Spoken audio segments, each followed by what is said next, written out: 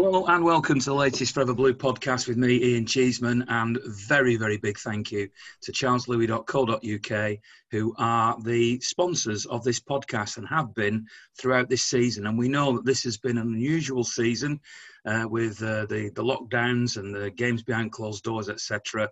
And we know that businesses have struggled. I'm very aware of that. And it's harder and harder to get sponsorship. So charleslouis.co.uk, who are chartered mortgage advisors, are about as valued as you can possibly get, along with my friends at Hot Click Marketing. They've been with us throughout the season. I should also say on this, not quite the last podcast of the season, but last Premier League one, if you want to call it that, a big shout out to City themselves for their support of the vlog for the last 2 seasons. It's not going to continue on the mancity.com website, but I do really appreciate their support, and my relationship with them continues to be very, very good. So thank you to City for their support. And also to the RRG group who've been sponsoring me throughout this season too. So big shout outs to them, but particularly charleslouis.co.uk, mortgage advisors. If you're buying, selling, need advice, give them a call, look them up on the internet, and Dave or whoever answers the phone will give you great support, as do the people who contribute to the vlogs and the podcast regularly. I thank them very, very much. Tonight we've got Will, who behind the scenes does a lot of editing for me. And helps me out tremendously, far more than you can imagine when you listen to these things. So big shout out to Will, who's also on the podcast tonight, so you'll hear him. Louisa, who's been with me on various different radio programmes and podcasts for many years now, so we're both getting very old. We've also got Harlan, who always has an opinion, and it's always a very good opinion, who's got somebody sat with him today. So can you introduce who's with you? I have indeed, Ian. I've got my best pal of 17 years, Joel. Went through some ribbons at school together. We've been best pals. We followed City as long as we've known each other and all our lives. So, yeah, Joel's a very educated guy, knows about football, knows about City. And he's so what's he doing with you then? I mean, you have my sympathies, Joel, if you're his best mate. But how do you put up with him? Oh, I do. Just a minute. We'll hear from you a little bit later on. We've also got Amy. Amy was on a podcast not too long ago. She's been on the vlog. She's a new contributor to the Forever Blue brand, and we really welcome you. I hope you'll continue on with us as well. And we might get Andy a little bit later on, who's been travelling to see his dad today, so he may join us on the podcast later. So we've got a bigger lineup than normal, and the reason for that is because we're going to look back on the season. Obviously, the Premier League season is now over. The domestic cups are now over. David Silva has played his last Premier League game for the club. We've seen the transition from a normal season into would we return, and then how would it return, and then it did return behind closed doors. I've had my reservations about that, about it coming back in the first place, but it's back. And as a obsessive fan who's travelled all over the country, all over the world in fact, for over 40 years, not missing games, it's been hard for me. I can't deny to see the transition to the new football, but it is what it is, and none of us can help what has happened. And obviously, we're just glad to still be healthy and well, and still have City fans all over the world who are eating and drinking in what has been another marvellous season. I mean, in that last game against Norwich, Ederson got the Golden Glove. Kevin De Bruyne hit the 20 mark for assists, equaling Thierry Henry. I personally thought he should have got a 21st assist when the ball went back off a Norwich play, but it was him that instigated that. We also saw David Silva complete his time at City, but we've seen just things that we as City fans perhaps didn't dream of when we were in the third tier of English football and having those dark days, which Harlan and Joel don't remember, and Will hardly remember. No, he doesn't remember. And probably Amy doesn't even. Well, you probably do remember a bit of it, don't you? I do. But Louisa, being ancient, does remember. So here we are, very, very appreciatively. So, I was 14.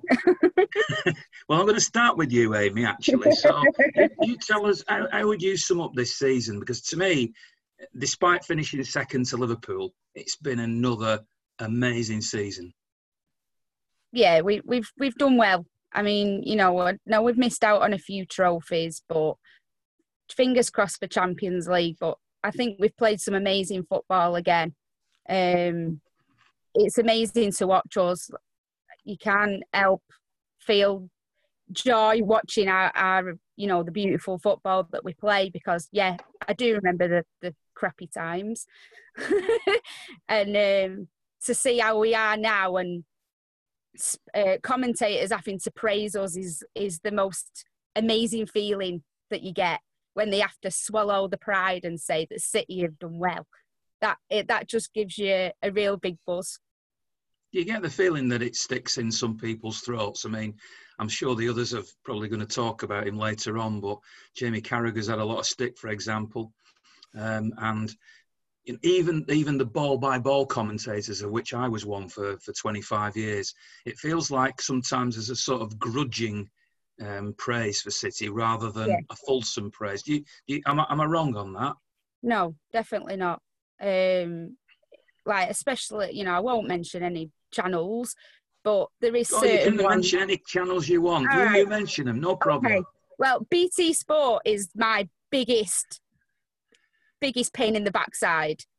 I'm glad Sky Sports are letting Micah talk, because it's been so good. It's been so refreshing having Micah on Sky Sports. It really has.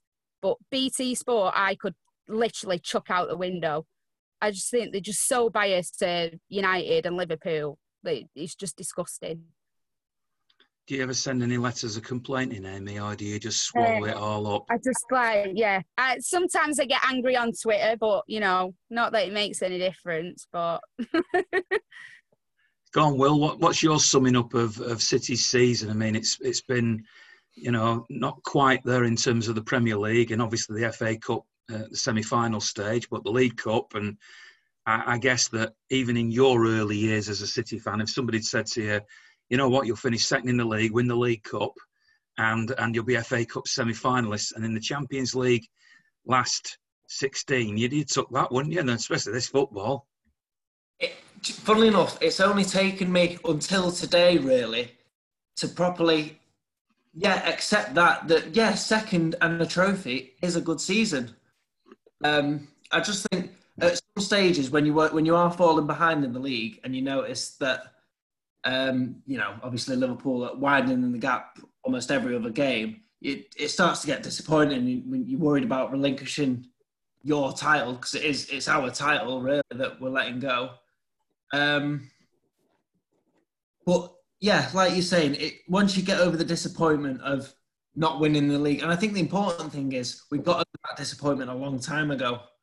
So we've not had a really sort of heart-crushing last-day defeat like United did in 2012. We've accepted it in February, and we've been able to move on. It'd been nice to move on in the FA Cup and show that, we can still be an unstoppable winning machine. Obviously, that couldn't go on forever, so we need to prove that in Europe and hopefully give David the send-off that he undoubtedly deserves. I'm going to play devil's advocate in these debates. So I'm going to ask you this question, and it's something that had a certain grain of thought in my mind as I was watching the Norwich match and one or two of the others, the big victories, towards the end of the season. Have the games lacked physicality? Has the game changed? And I don't know whether it's that the City games against certain opposition have become too easy, but we've heard criticism come from other fans saying that, City are boring. But I'll put it to you that sometimes when you're winning comfortably, football becomes boring, even if you're a City fan, even if you're winning. Is there any validity in that? Or do you watch these 5-0 wins against Norwich and 5-0 wins against other teams, because City do it regularly now against the weaker team, and still enjoy it as much? Well, obviously you always enjoy when your team wins big. I think there's no question in that. But no, I agree with you in the fact that this whole transition period essentially has been perfect for us, because like you say, the games have been less physical. Players don't want to risk injury in the close season, especially the ones coming to the end of the contract. So they step off us a bit. We've not been hassled as much. We can play out. They've basically been training games, haven't they? Attack versus defence. They've just tried not to get humiliated. And then obviously we get a drinks break as well. So Pep can come in halfway through the first and second half and readjust which is perfect for him. He's never had that opportunity before. Plus, you're getting the 5 substitutes, which, for a massive squad like us, when you can bring on players like, Riyad Mahrez, Bernardo Silva, they're not starting 11 players, but when you can bring them on and not have to worry that you're going to be left with 10 men due to a daft injury, this whole thing has suited us. It's just a shame we were so far behind in the league for it not to play any advantage, really. Louisa, how do you look back on the season? Do you look back on this as a vintage season? I mean, obviously, you're going to compare it mainly with the seasons we've just had.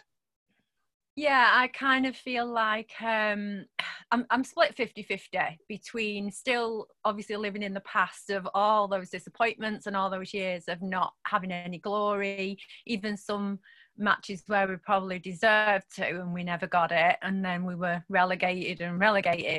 But then you think, well, am I being greedy by wanting us to win every match or do as well as what we can?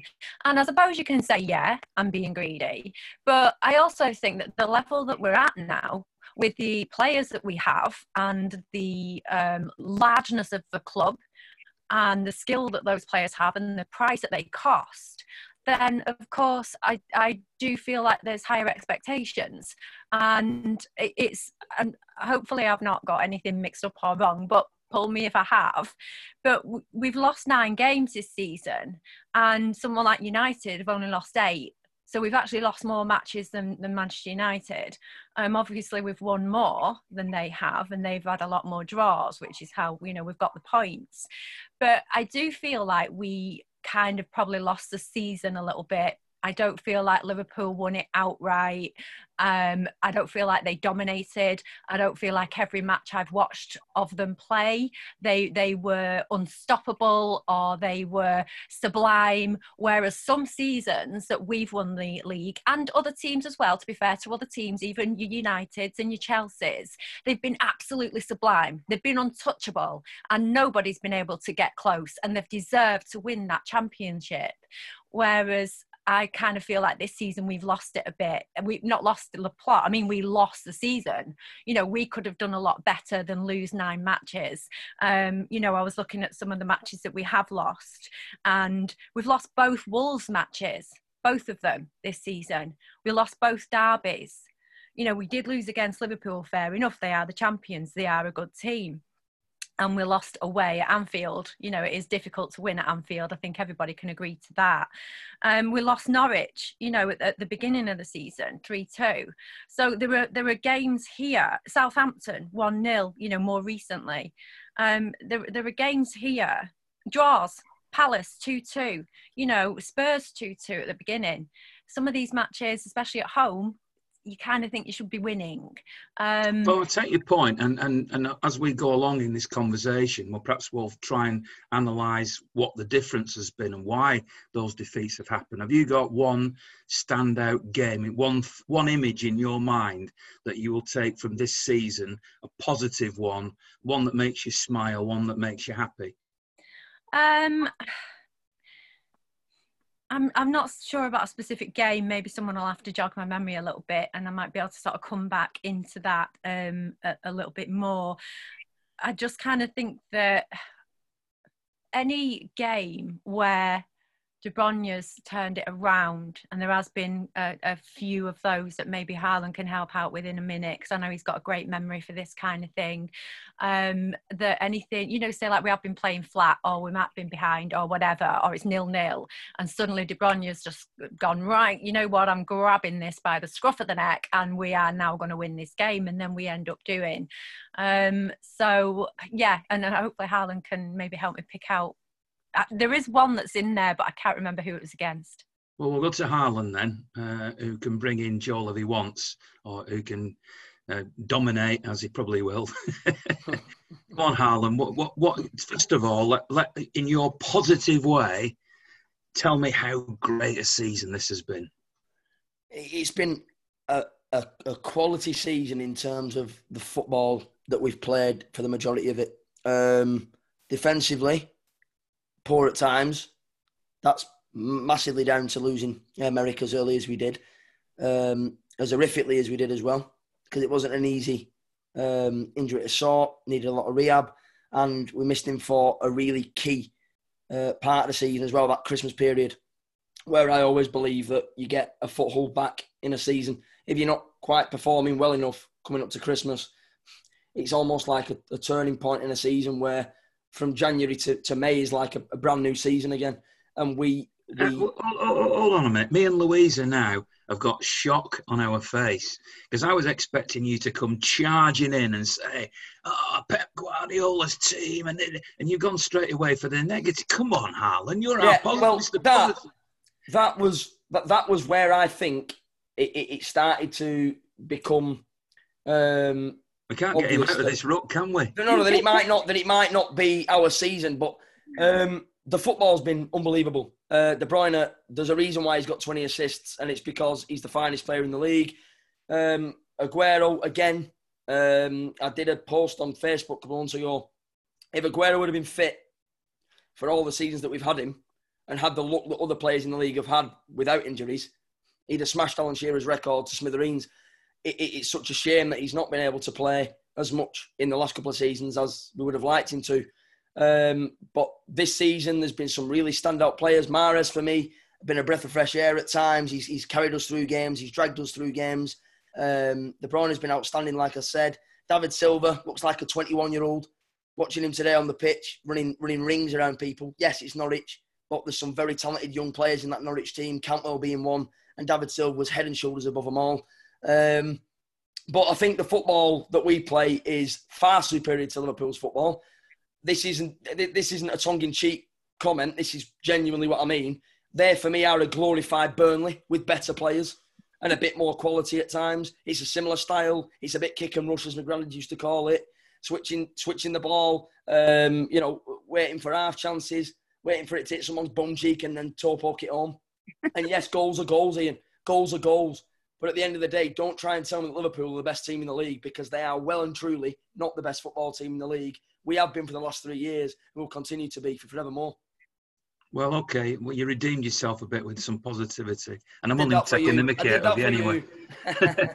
So let's analyse it then. Louisa's gone through the details of it. 9 defeats, which is what it all boils down to. I remember being at Carrow Road doing my vlog early on in the season, and the Norwich fans outside the ground were saying to me, "Well, take it easy today. You won't get double figures," and joking about like that. They had no expectation whatsoever, and I certainly didn't expect to come away from that ground with a defeat. And I wonder whether that defeat actually had a big psychological effect on City, because it was only one defeat. And people always say, well, it's only one game. You don't win and lose it on one game. But I wonder how much that defeat affected the team. Have any of you got a theory on that, as to whether one game really does make a difference? I think the game that made the difference was the early one at Anfield. Was it October? November the 11th, wasn't it? It was 2019 anyway. But yeah, I think that was December the 11th. It might have been actually. December, I think it was. Yeah. But the loss at Anfield was the one where I really started to think like, oh, maybe this isn't our year. So the Norwich defeat didn't worry you, Will, did it not? For some reason, the smaller games, I can always understand a slip up. You sort of lose your concentration. But when you lose the big games, when you lose the title deciders, they're the one that hurt. But after the season we just come off, just eating a biscuit, sorry. After the season we just come off, when it literally was nip and tuck between City and Liverpool, it was a thrilling season. And when, that fantastic run at the end. When this season started and Liverpool started with win after win after win, it very quickly occurred to me that there was very, very little scope for mistake. It felt to me as if one of the teams, obviously I hoped it was City, was gonna keep winning and keep winning. Now, I know in the end Liverpool only got 99 points, which is lovely that they didn't break the City record. But still, 99 points is the second best Premier League tally of all time, and it felt to me as if there was very little scope for mistake. You didn't think that then, Will, did you not? I'm always far too optimistic. Funnily enough, I saw a Liverpool collapse at the end of the season. And I know, obviously, everything's been affected by the pandemic and whatnot. But I think I always predicted the collapse, but I just didn't predict we would be so far behind we wouldn't be able to take advantage of it. I think that my long-term plan was the season as it started panning out was, right, hopefully Liverpool start going into a rut towards the end, and that's when we'll capitalise. But it was too late. We'd lost and like Louisa was saying before, so many pointless draws and games where we should have won. That was, yeah, it's hard to pinpoint one game when you've gone 2 seasons with hardly ever losing a game and then you lose 9 in this season. I think it's hard to pinpoint one. But I kind of feel like, though, that not sort of to contradict or argue as such, but some of the big games, you kind of expect to lose those, and especially when you go away, you kind of expect, well, I'm going to lose at Stamford Bridge. We are going to lose at Stamford Bridge, or we're going to lose at Anfield. It's the other ones, it's your Southamptons and Norwiches and your Wolves. They're the ones that hurt me personally. They're the ones that we should be winning, even though we're away from home. And it sounds awful because it sounds quite disrespectful to those teams. And I don't want to come across as disrespectful. But still, where we are in the league and what we've achieved over, the last sort of 8 years, 10 years, including that FA Cup that we got. I just kind of feel like they're the ones that hurt. They're the ones we should be winning, against the lower teams. Obviously, City haven't played to the same levels so far. There's still a Champions League to come, and we don't know how the season's going to end. But given that, City capitulated quite weakly against Arsenal in the end, particularly defensively, there's a lot of concern about the defence. Is the defence an issue for you, Amy? Is the defence the reason why City lost 9 games? Is it as simple as that? Because they did score 102 goals this season. So scoring goals clearly isn't the problem. But when I'm saying the defence, I don't want to make it... Well, I'm suggesting it might not specifically be the defenders. It is the way the team defends. Is that the problem? And is that Pep's Achilles heel, as some journalists suggest? Well, obviously, Vinny was in that area and he commanded people around him. And when he went, I know we can say oh, well, we've lost Aguero, so we're not going to score as many. Oh, we lost Laporte, so we're not going to do anything. But Vinny was our man. He was the one that brought us all together. And certain aspects, I don't believe, and I'm correct me if I'm wrong, I don't believe that Otamendi and John Stones are a good partnership together. I like them as individual players, but I don't think they work well together. Yet when Vinny was with them, they worked really well. And if it weren't for Ederson, I don't know where we'd be. We'd probably be where Norwich are now. It's certain aspects. I think there's it's like in all places of work. There's sometimes you don't gel with people who you work with. You might like them in the dressing room or wherever, or on nights out or whatever, but together you don't work as well. And I think that's what he needs to look at. He needs to look at who works best together. And then, hopefully next season we can come back stronger and we'll do better. That's quite a statement to say that without Ederson, City would be down where Norwich are. That's a hell of a statement, isn't it? Well, I'm not saying it, but I'm just saying that in between them sticks is a good thing. I love Ederson. I think, I never get frightened when the ball goes up there. Whereas some games with Mr. Bravo, was quite scared when the ball went to him. But like I say, certain partnerships don't always gel together, and I think that's where it needs to be looked at. You can't say that because Laporte's not there, we're not going to do well, because you shouldn't do that. We have a good team. It's just certain partnerships don't gel together. We've just been joined by Andy, who's another regular on the podcast and the vlogs, etc. So welcome, Andy. You've missed what we've been talking about early on. We've been talking about, so I'm going to give you the opportunity to sing City's praises and say what a great season it's been. We're in the middle of analysing what went wrong, but start off by telling us what your highs have been in this season.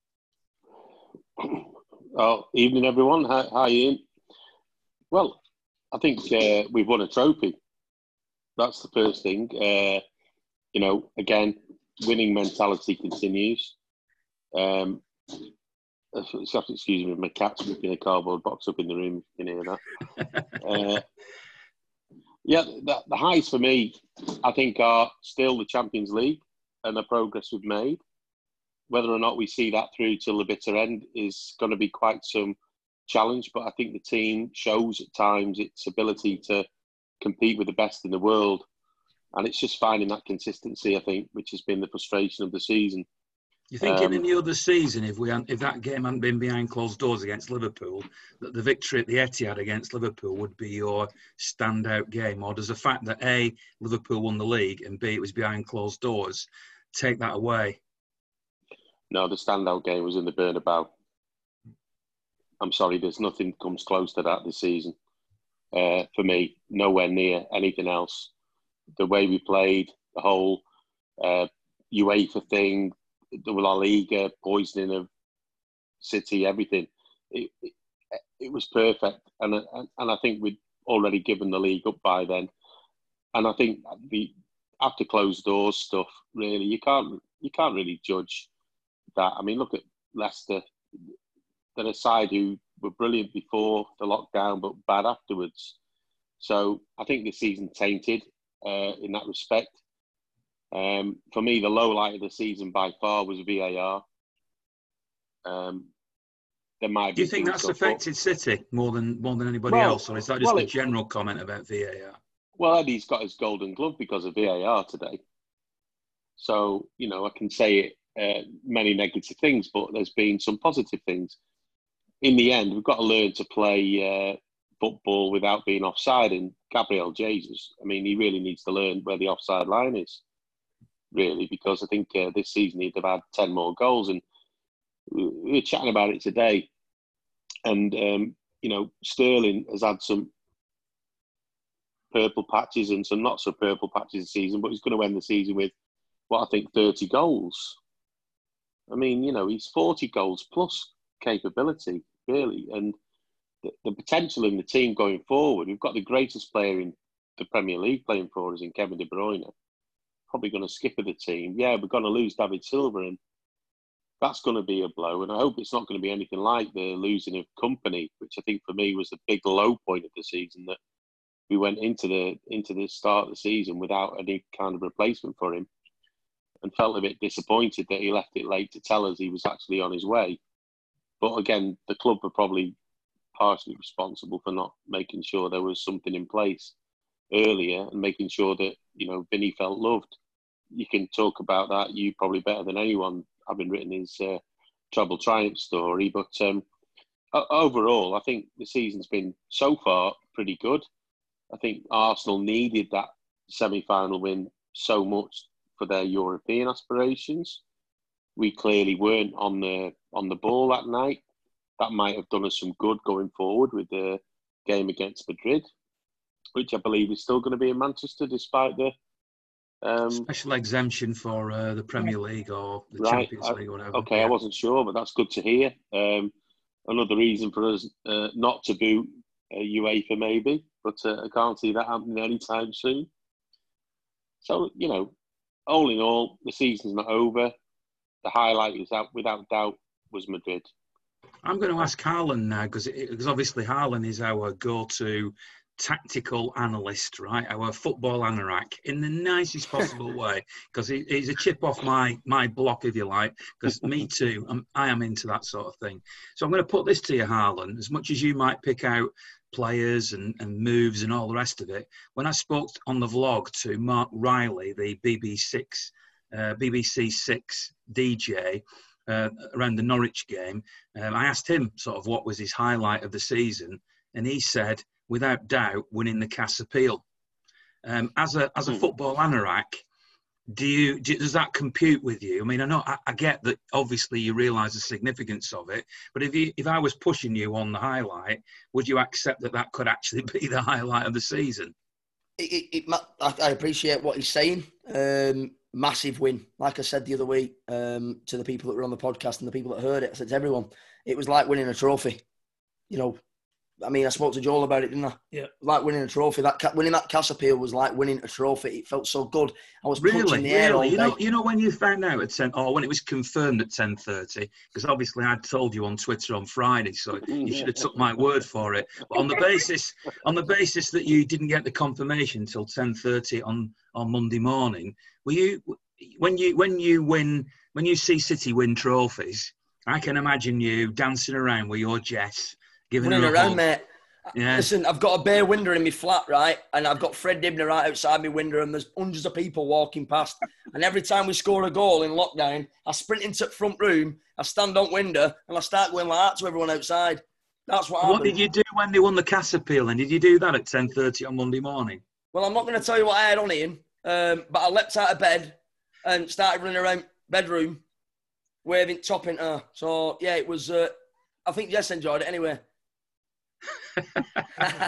We don't want to imagine that scenario. I had boxes on, don't worry. But yeah, I really enjoyed it. It was a great day. But my highlight was definitely beating Watford 8-0 at home and being 5-0 up in the first 18 minutes, and then having Ben Foster confirm last week on YouTube in his interview that the fact that he'd gone 18 minutes without conceding 5 goals was his highlight of the season, really, against us. Confirmed that to me. I think the fact that Watford have gone down to the Championship, by their own standards, that's poor. Watford are a mid-table side. They've underachieved this season. We beat them 8-0 at the start of this season. They were in the FA Cup final against us last year. Granted, we drubbed them 6-0 in the final, but they have got some players in that squad. There's some side, and we thumped them 8-0 at a canter. We were sensational that day, and that just showed me that no matter what, how many points they got or whatever, that day we showed exactly what we're about. 8 goals. It could have been 15. We're an unbelievable side, Ian, and I'm telling you now, they better watch their backs next season because we aren't as far behind them as they think. I'm now going to step back and I'm going to listen to you people have a debate between yourselves, because I want you to explain to me how come this City team that can beat Watford 8-0, that can beat Norwich 5-0, that can go to Old Trafford in the first leg of the League Cup semi-final and play them off the park and mean that the second leg didn't matter, that can go to Real Madrid and win, which is no mean feat. And as Andy says quite correctly, arguably not only the performance of the season, but one of the performances of all time of Manchester City to go to the Bernabeu and win like that. I know Real Madrid are not quite what they were. We'll see how good they are, of course, in the second leg. But you know, it's still something to go there. How come they can do all those things but lose to Arsenal 2-0, lose to Norwich, lose to Southampton, lose 9 league games? How can that possibly happen? What is the reason? But I'm not going to keep chipping in here. I'm just going to sit back and I've got some popcorn here, right? And I'm just going to eat some popcorn. And I want, I don't know, are you all going to agree on this? Go on, Harlan, kick us off. Ian, this year we could have scored 150 goals in the league. Seriously. If we'd have taken even half of the extra chances that we created this year, we could have scored 150 goals in the league. The fact of the matter is, we've been scoring, and I think there's a few people agree on the panel, and I think a lot of City fans agree on Twitter, that we've scored 5 goals against Newcastle, 5 goals against Brighton.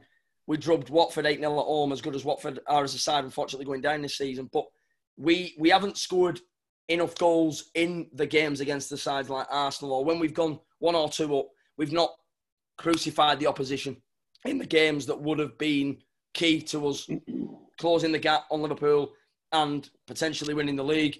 It's all right scoring 5 and 6 goals after the opposition are literally lay on the floor going, or in a boxing analogy type thing, can't take any more punches, and then we're just hammering them in the games where we should have... the obvious at the moment, Harlan. I want to know why.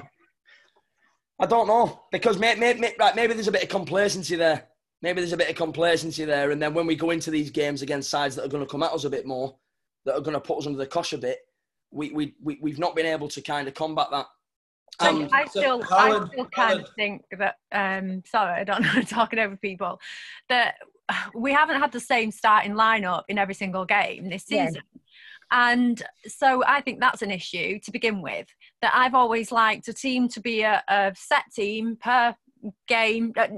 Take the cup matches out, I mean Premier League games, and then you bring your subs on throughout that match.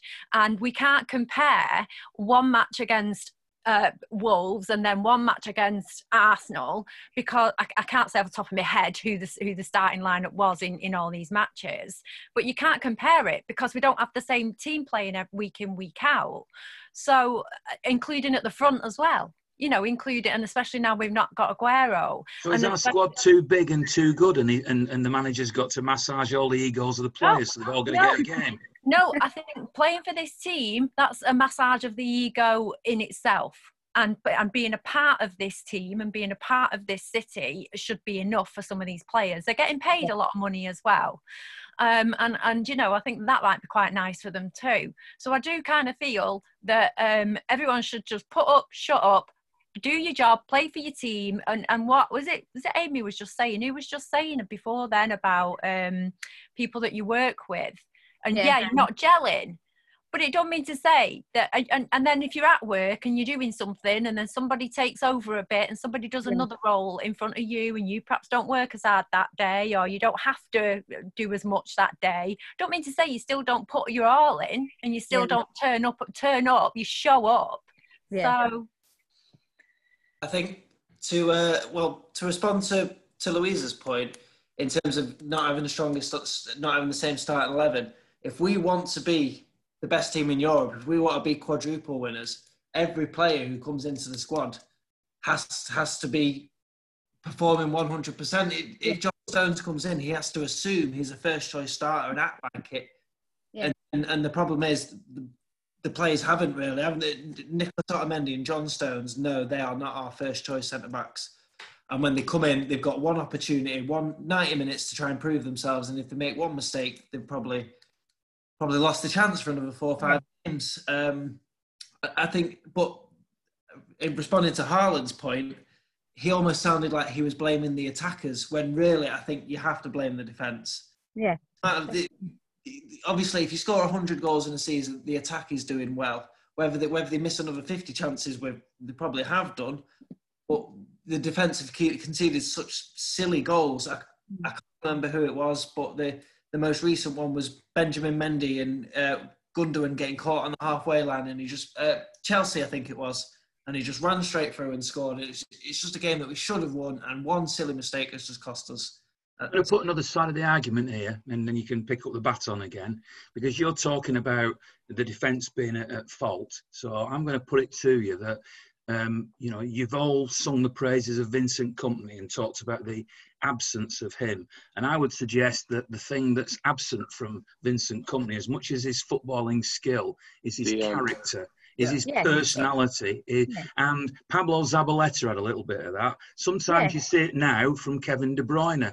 But I would also suggest that as much as the criticism of the defence for letting goals in at crucial moments is a valid one, what about, and I'm not having a go here, and I know Andy wants to come in on this one, so we'll let Andy respond to this, but that Kevin De Bruyne, I saw him today, in the Norwich game, go back and win a tackle, and show that sort of fighting spirit that I want to see from a player.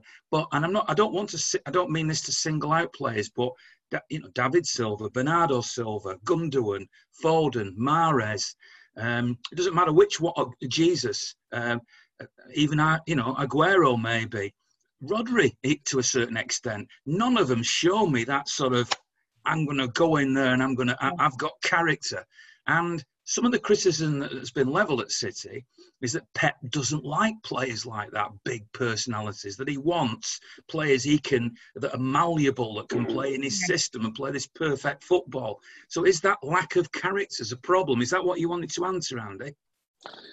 Well, yeah, I mean, Lakey said it on your I think it was your podcast last week about what if Mendy had Zabaletta's character. What a player he would be, or if Zabaleta had Kyle Walker's speed. And I think that's, if you like, perhaps to some extent, what's missing. I mean, we've got the best goal difference by far of any team in the league. Eddie's won the Golden Glove. So something's gone wrong somewhere. And if we want to have an autopsy on the season, for me, you can start with Fernandinho not playing in his preferred position. Yeah. Start there, 1. 2, we haven't got the centre-backs that we need to be able to be champions of the Premier League.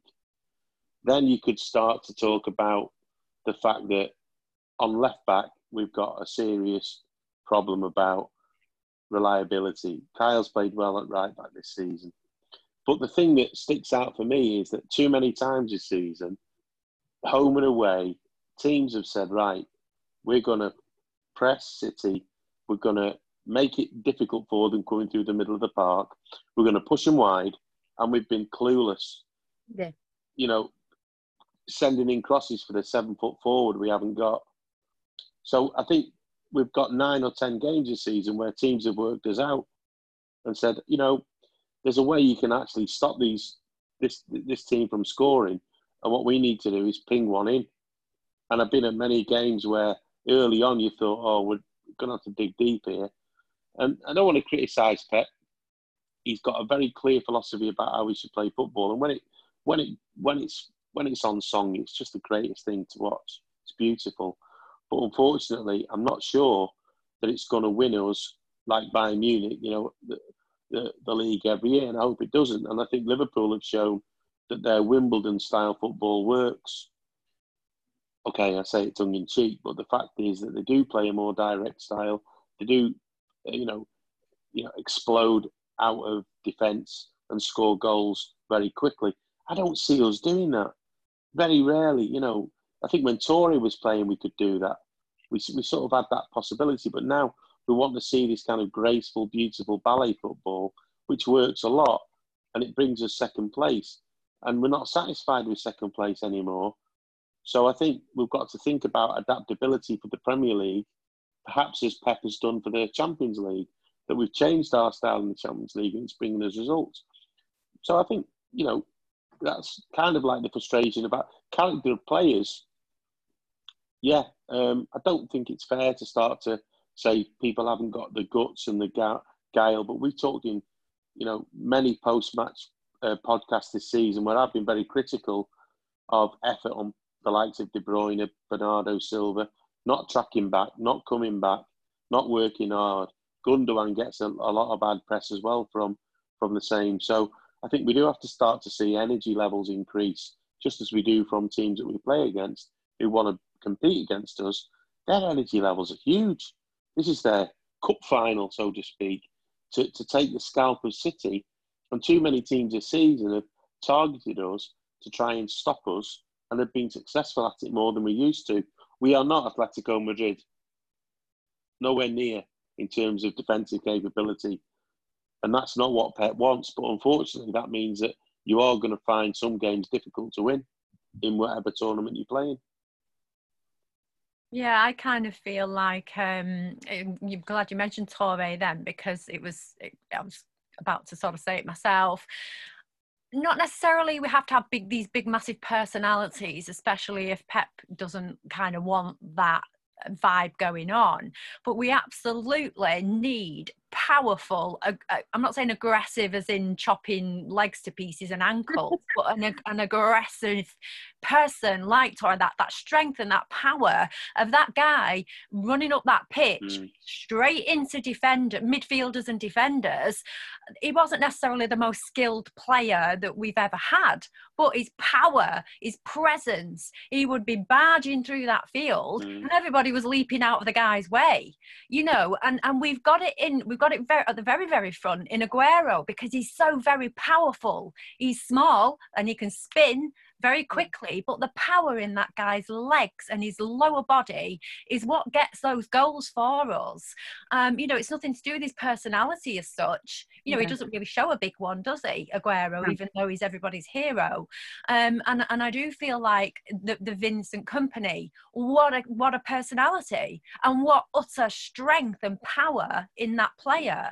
And and the days of sort of Roy Keane, Vinnie Jones, even overseas Ronald Koeman, that very aggressive behaviour. Obviously, I'm glad to kind of see the back of that sort of stuff that used to go on, but I still don't see why people can't have that presence and that sort of forcefulness going up and down that pitch. And I don't think every single player needs to be like that by any means.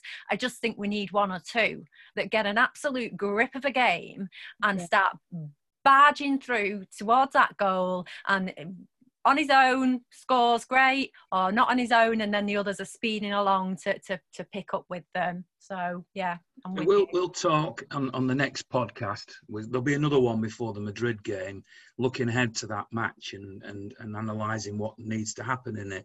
But I'll still introduce a subject that my son brought up while we were watching the game against Norwich, which was basically as much as I admire the skills of Eric Garcia, and I see in him a very football intelligent player. He said to me, if Ibrahimovic was playing against Eric Garcia, he'd go, come on, bring it on.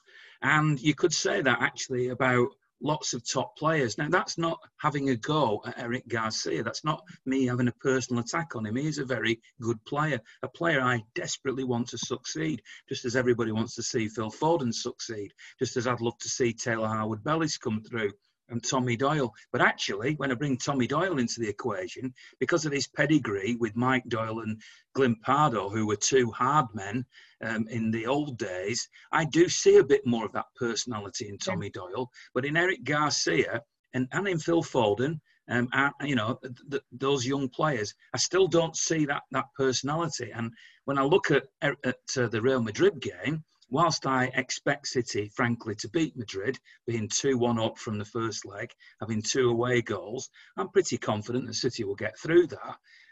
But still, I think Eric Garcia, because it looks as if that's the direction he's going to go in, Pep, isn't it?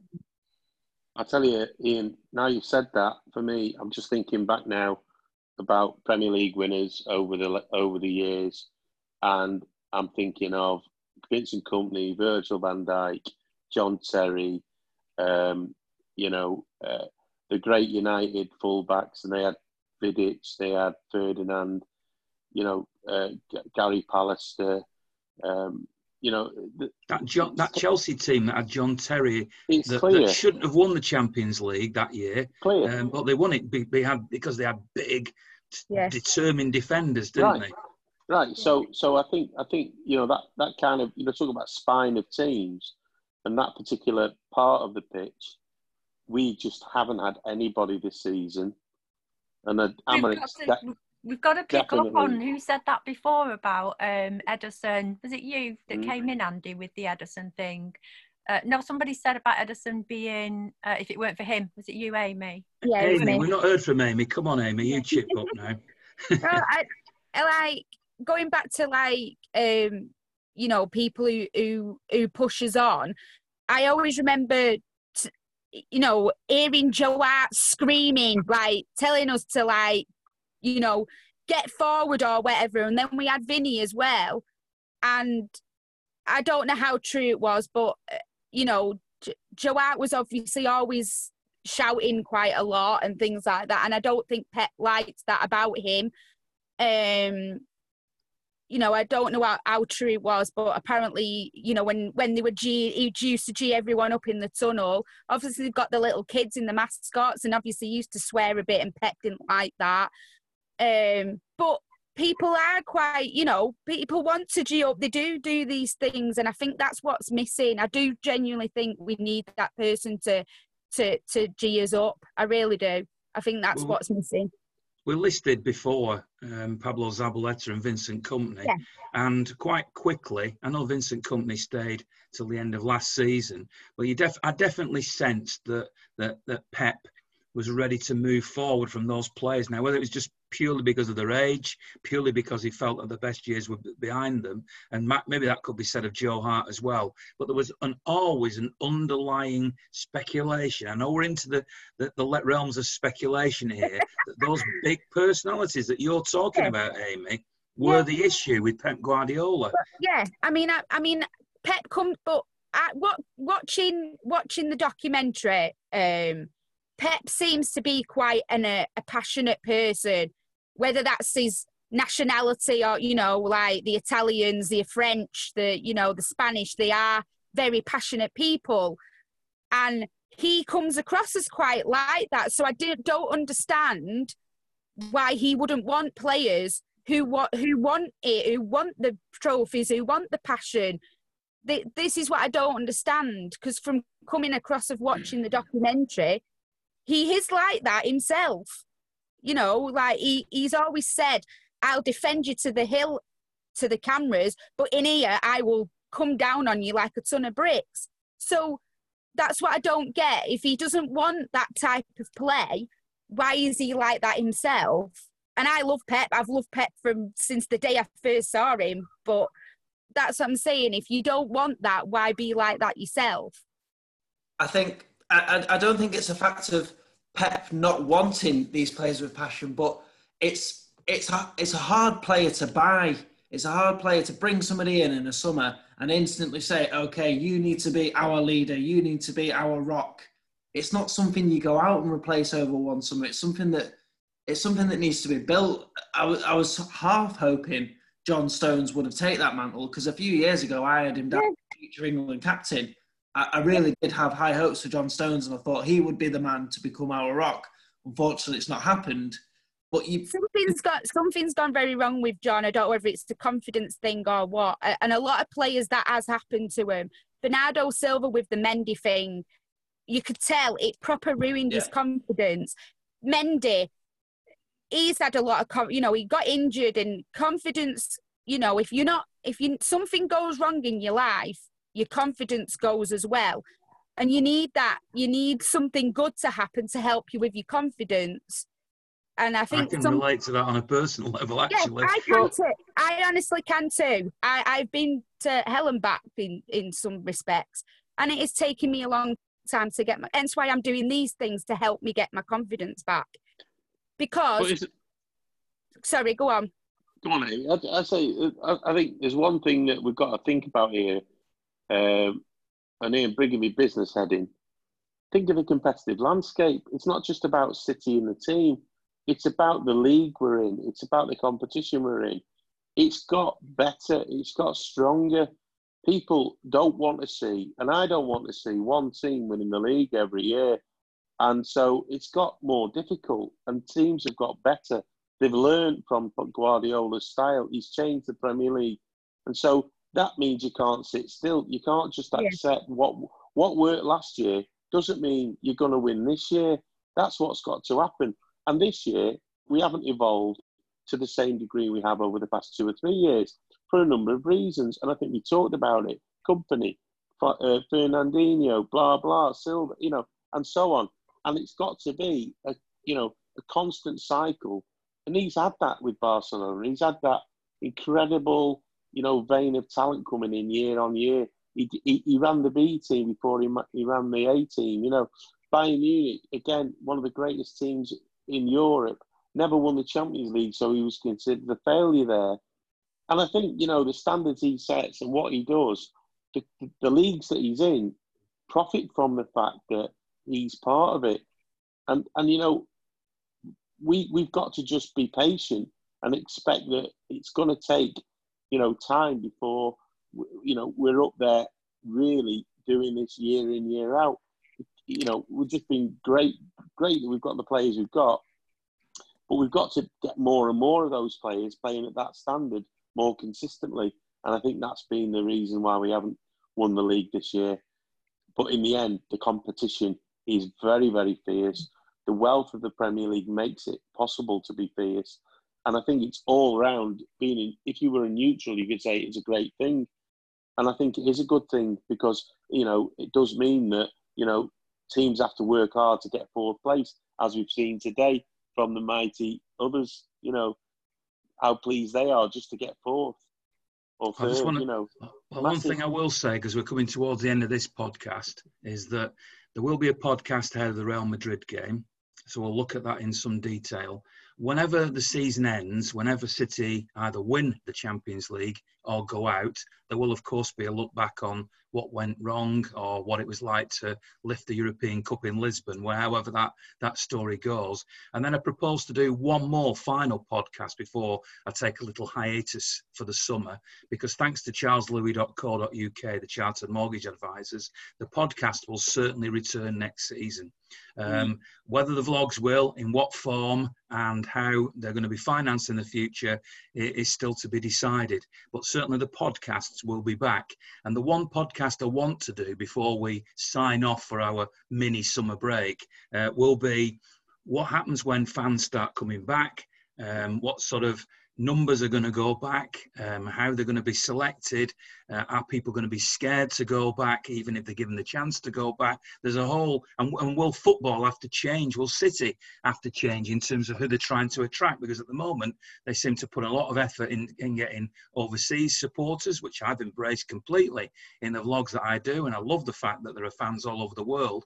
But with the restrictions on travel, etc., is that going to have to be done in a different way going forward? So that's a subject we'll come to. One thing I wanted to say to Amy, by the way, is that, and I know Louisa will echo this because as we've talked about various things, is that, you know, I've had tough times just recently. I make no bones about it, and I've struggled from time to time. I'm glad you're taking the opportunity to get involved in this, and you're a very, very welcome addition to the podcast. So thanks for doing that, and you're an outstanding contributor. So thank you.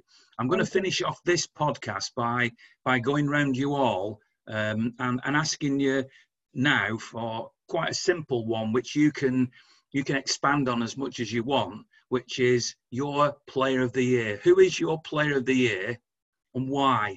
Now, you might end up all saying the same thing. I bet none of you say what I say, but go on, Will can kick us off. Who's your player of the year and why? I know it could still change if we win the Champions League, so that's the little rider we put on it, but up till now. I'm going to try and avoid the obvious one. So my player of the year, without the obvious one, is Raheem Sterling. I think he's just stepped up so much as I wouldn't say a leader. I think he's got a long way to go for that, but he's such a focal point of our team. I think he's the first name on the team sheet now. You can rely on him to assist. You can rely on him to score. Obviously, he's only due to Aguero's injury, but he's ended the season as our top scorer. So when was the last time we did that? I think it was before we signed Aguero, the last player who wasn't our top scorer. So yeah, I'd say Raheem Sterling has definitely shown his mettle this year. And from what you were hinting at, I assume the one you are not naming is Kevin De Bruyne. Of course. Okay, Louisa, go on. All right, well, I'll avoid Kevin De Bruyne as well. No, you don't have to. You don't have to. No, I'll tell you why, because it's something I wanted to say a bit earlier for us to consider as why we've not quite had it this season as well. And I'm going to say Ederson.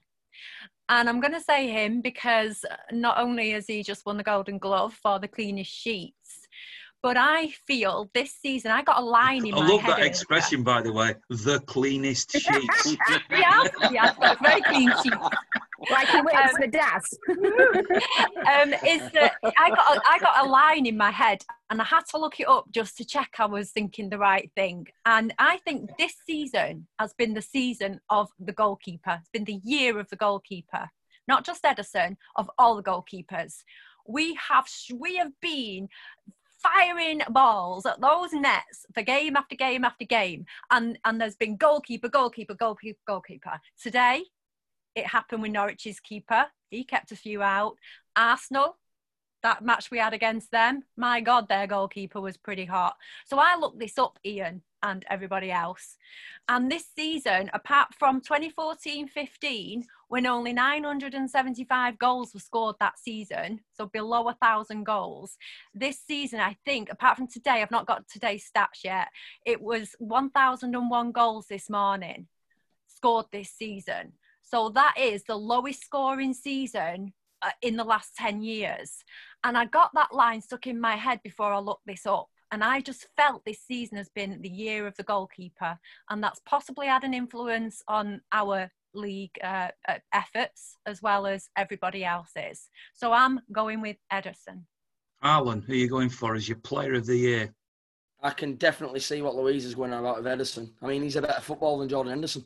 And he's a goalkeeper. He actually is a better central midfielder than Jordan Henderson, and I've never really seen him there, but I can just imagine him being. Ian, my player of the season. I think, you know, I love Sergio, and I think, like I say, if he'd have stayed fit, he'd have scored a hell of a lot more goals, not only this season, but in his Premier League career, and he'd have smashed Shearer's record to pieces. But I've got to echo what Will said. I think that is a great shout. Razza, he's on for 35 goals. You know, he's got the Champions League to incorporate in his goals in all comps this year. The guy's hit 20 in the Premier League. You know, I remember Tevez hitting 20 and Berbatov matching it. Aubameyang, Salah and Mane last year on 22. This is a guy that when we first signed him, I'm not going to lie, I wasn't a massive fan of him. But he's progressed and progressed and progressed. And if you look at the trajectory of Raheem Sterling's scoring seasons, he's got better and better and better. And the kid, the world's his oyster, Ian. The kid's unbelievable. And I'm really proud to call him our Raheem Sterling, because he's a tremendous player. And I think even Sergio will be proud this year, because he's carried the baton when Sergio's not been there. And Raheem's been very grown up. I mean, he could have had 40 this season. He's missed a few chances. But Sterling's been outstanding, Ian. And I think what Will said, I echo it completely. He's quality, isn't he? I've got a feeling when I come to Amy now that she might feel that Louise has stolen a thunder, but maybe she won't go for Ederson. Who are you going to go for, Amy? Right. Well, as people who know me will tell you, I am obsessed with Sergio Aguero. Literally obsessed with him, right? I've met him and I just love him to pieces. There is nothing, I just absolutely adore him. I can't tell you how much I love him. Everybody at work laughs at me. My friends laugh at me because of how much I am obsessed with Sergio. And I'm really gutted that he's got injured again. But I have to say, if Sergio had been there, it would have been Sergio. But I have to say that, for me, Mahrez has been excellent. I think he's a great addition to the team, and I hope he stays with us for quite some time, because I do think that when he's come on, he's got on with the job and he's done what he's been asked to do. And I really like him. I think he's a great addition to the team. There seems to be 3 on the official shortlist, the club's player of the year. And it is, if I'm not mistaken, Kevin De Bruyne, Raheem Sterling and Riyad Mahrez. So whilst I've seen people on social media suggesting that Mahrez shouldn't be in that bracket, you're suggesting he should be the winner. I mean, Kevin's been spectacular. There is no doubt about it. But you're going to say Kevin. It's one of them, isn't it? But I really, really like Mahrez. I really do. I mean, I thought he was good at Leicester. So when he came to us, I was quite happy about it, because I thought, well, you know, and I do think he's a great addition to us, and I hope he does stay with us for quite some time. I mean, that's some shout that. Riyad Mahrez could pluck a chicken without looking at it. Ball pops out of air and he'll just... With his left foot, you mean? With his left foot. Yeah. Unbelievable. He's unbelievable. Obviously a halal chicken because of obviously his beliefs. But he is unbelievable. Amy, it's a great shout again. There's loads of players. They're all stars. And now Andy's going to pluck another name out. Are you going to surprise us, Andrew? Easy. Yeah, I think so. It's the QC we had at the cast hearing. So anyone else is miles away from being player of the season. Actually, of course, it's dead easy to look at the players that are in the shortlist. But actually, this season, I think there's 2 players who probably we haven't named that I would like to mention. And first one is Fernandinho, and I'm going to say that because he's just got on with what he's been asked to do. He's not whinged about it. It's obviously not been his preferred role. And, you know, particularly in the first half of the season, the praises that were placed on him by the manager and by everybody, all the pundits, were this guy can play anywhere. And I think he's got to be worthy of a mention. And the other player, for me, with a bit of pressure on him, who's really performed and pulled us out so many times this season, is Kyle Walker. I think we've seen the best of Kyle Walker this season in terms of his defensive capabilities. And for me, yeah, all the people that everybody's nominated, I think, yeah, fair enough. But for me, just digging in, the start of the season, Fernandinho would be my choice. It'd be hard for me to disagree with you because I'm a huge admirer of Fernandinho. And actually, you've made cases for lots of different players, and I'd find it hard to disagree. But much to Amy's delight, my player of the year would still be Sergio Aguero. I think he is the player on the pitch when I'm at a game, particularly in the away end, when it's always tougher away from home, and City aren't necessarily playing that well, who you always believe that while he's on the field, a goal can be scored, a piece of magic can happen. And he scores lots of first goals in games. And although he's been injured in this season, he still scored lots of first goals. The first goal in a game, the one that gives your team the lead, is always the crucial goal. And as long as Sergio Aguero is on the field, I forget what the away game was this season. I wish I could just bring it to mind. But there was an away game where the City fans were behind the goal and there was about 10 or 15 minutes to go. And as I remember it, we were still drawing. And I thought, as long as Sergio's on the pitch, and then suddenly Sergio scored a goal. And so for that reason alone, even though I don't disagree with anything that you've said, any of you, my vote for Player of the Year would go to Sergio Aguero, who is an amazing player. And to think that this time next year, just as people have been saying a sad farewell, albeit... Don't say it. Don't say it. Well, I mean, people have been giving David Silva virtual hugs, and I tweeted out a picture earlier of Colin Bell and David Silva together, which has a lot of response, which Colin's son John actually tweeted out. So I stole a picture off him, and to me, that is the ultimate picture because Colin Bell was my hero. David Silva is his heir apparent in terms of midfielders, although I'm a big Yaya Toure fan. But when Aguero goes, as much as I love Franny Lee, as much as I love Sean Golter, as much as I love other great strikers that we've had, even Nicholas Anelka, even Trevor Francis in their short spells, there can be no argument that Sergio Aguero is the greatest striker and the most significant player, I believe, that we've had in the club's history. I will need a month off work when he goes. I seriously will need some sort of therapy. I don't think I could cope. I don't think there is just I don't even want to think about it. I was upset that David's gone. I was upset Vinny went. Zabba, all the players that have gone. Nicky Weaver, oh my God, you should have seen me. I was something not even quite right. But when Sergio goes, I will need therapy. I definitely need some sort of help.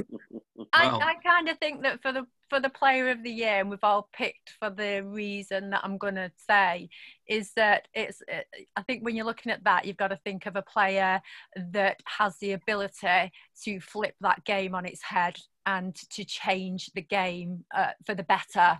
And I know none of us picked De Bruyne to avoid the obvious, but as Aguero has had to step to one side this season, I do feel that De Bruyne has picked up that gauntlet too, and he's been the one that said, right, this game needs to change. Something needs to happen. It's a team game, and Kevin De Bruyne is absolutely a standout player and should have been the Premier League's Player of the Year, and certainly is the best midfielder in this country by a country mile. But I would still argue that when we get to that Champions League game, even though we'll talk about it in more depth, that if I had to choose, and this is a controversial way to end this podcast, but if I had to choose between missing Kevin De Bruyne or missing Sergio Aguero for that Champions League game, I'd rather have Sergio playing if I had to choose, because I still think that in tight games against teams on the same level as us,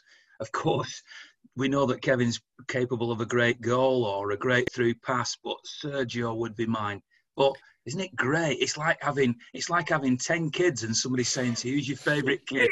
or having a box of chocolates on Christmas morning and you're going, I don't know whether to have the strawberry one or whether to have the raspberry one, or, it's so difficult. And aren't we lucky to be in a position where, as City fans, we have spoilt for choice? I think the league's lucky, Ian. The league's lucky to have our players in it. Yeah, definitely. I think players that we've got get a lot of stick and don't get the justice they deserve from pundits, commentators, no offence, journalists, etc., etc. But every fan of every club loves David Silva, as much as they try to not admit it on social media. Every fan of every club knows that Sergio Aguero is an unbelievable striker. They love Fernandinho. Loads of different fans of loads of different clubs would love to have Fernandinho. As much as they say he wouldn't get in our team, every single one of our players would get in your team, whoever you support. Yeah. Leave it on that note. That's the optimistic Harlan we love. We're going to do another podcast, not during this week. It'll be in the week leading up to the Real Madrid game. In the meantime, on the vlogs that I do on YouTube, I've got a couple of great interviews coming up. I talked to Uwe Rosler, who's been manager of Dusseldorf this season, talks about the Champions League. I've been speaking to Andy Peebles, who you might not recognise that name if you're a younger fan, but he's a former Radio 1 DJ. He was the man who interviewed John Lennon before, sadly, he was assassinated. He's also a PA man at City.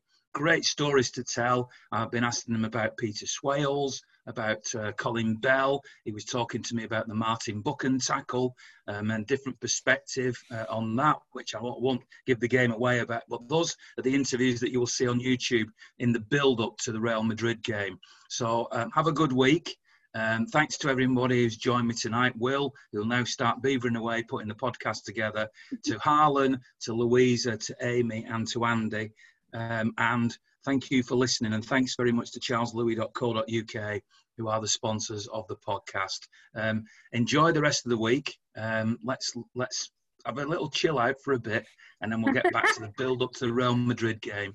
And despite the fact that we finished second, despite the fact that we haven't won the FA Cup this season, isn't it great to be a Blue? Great to be a Blue. Great to be a Blue.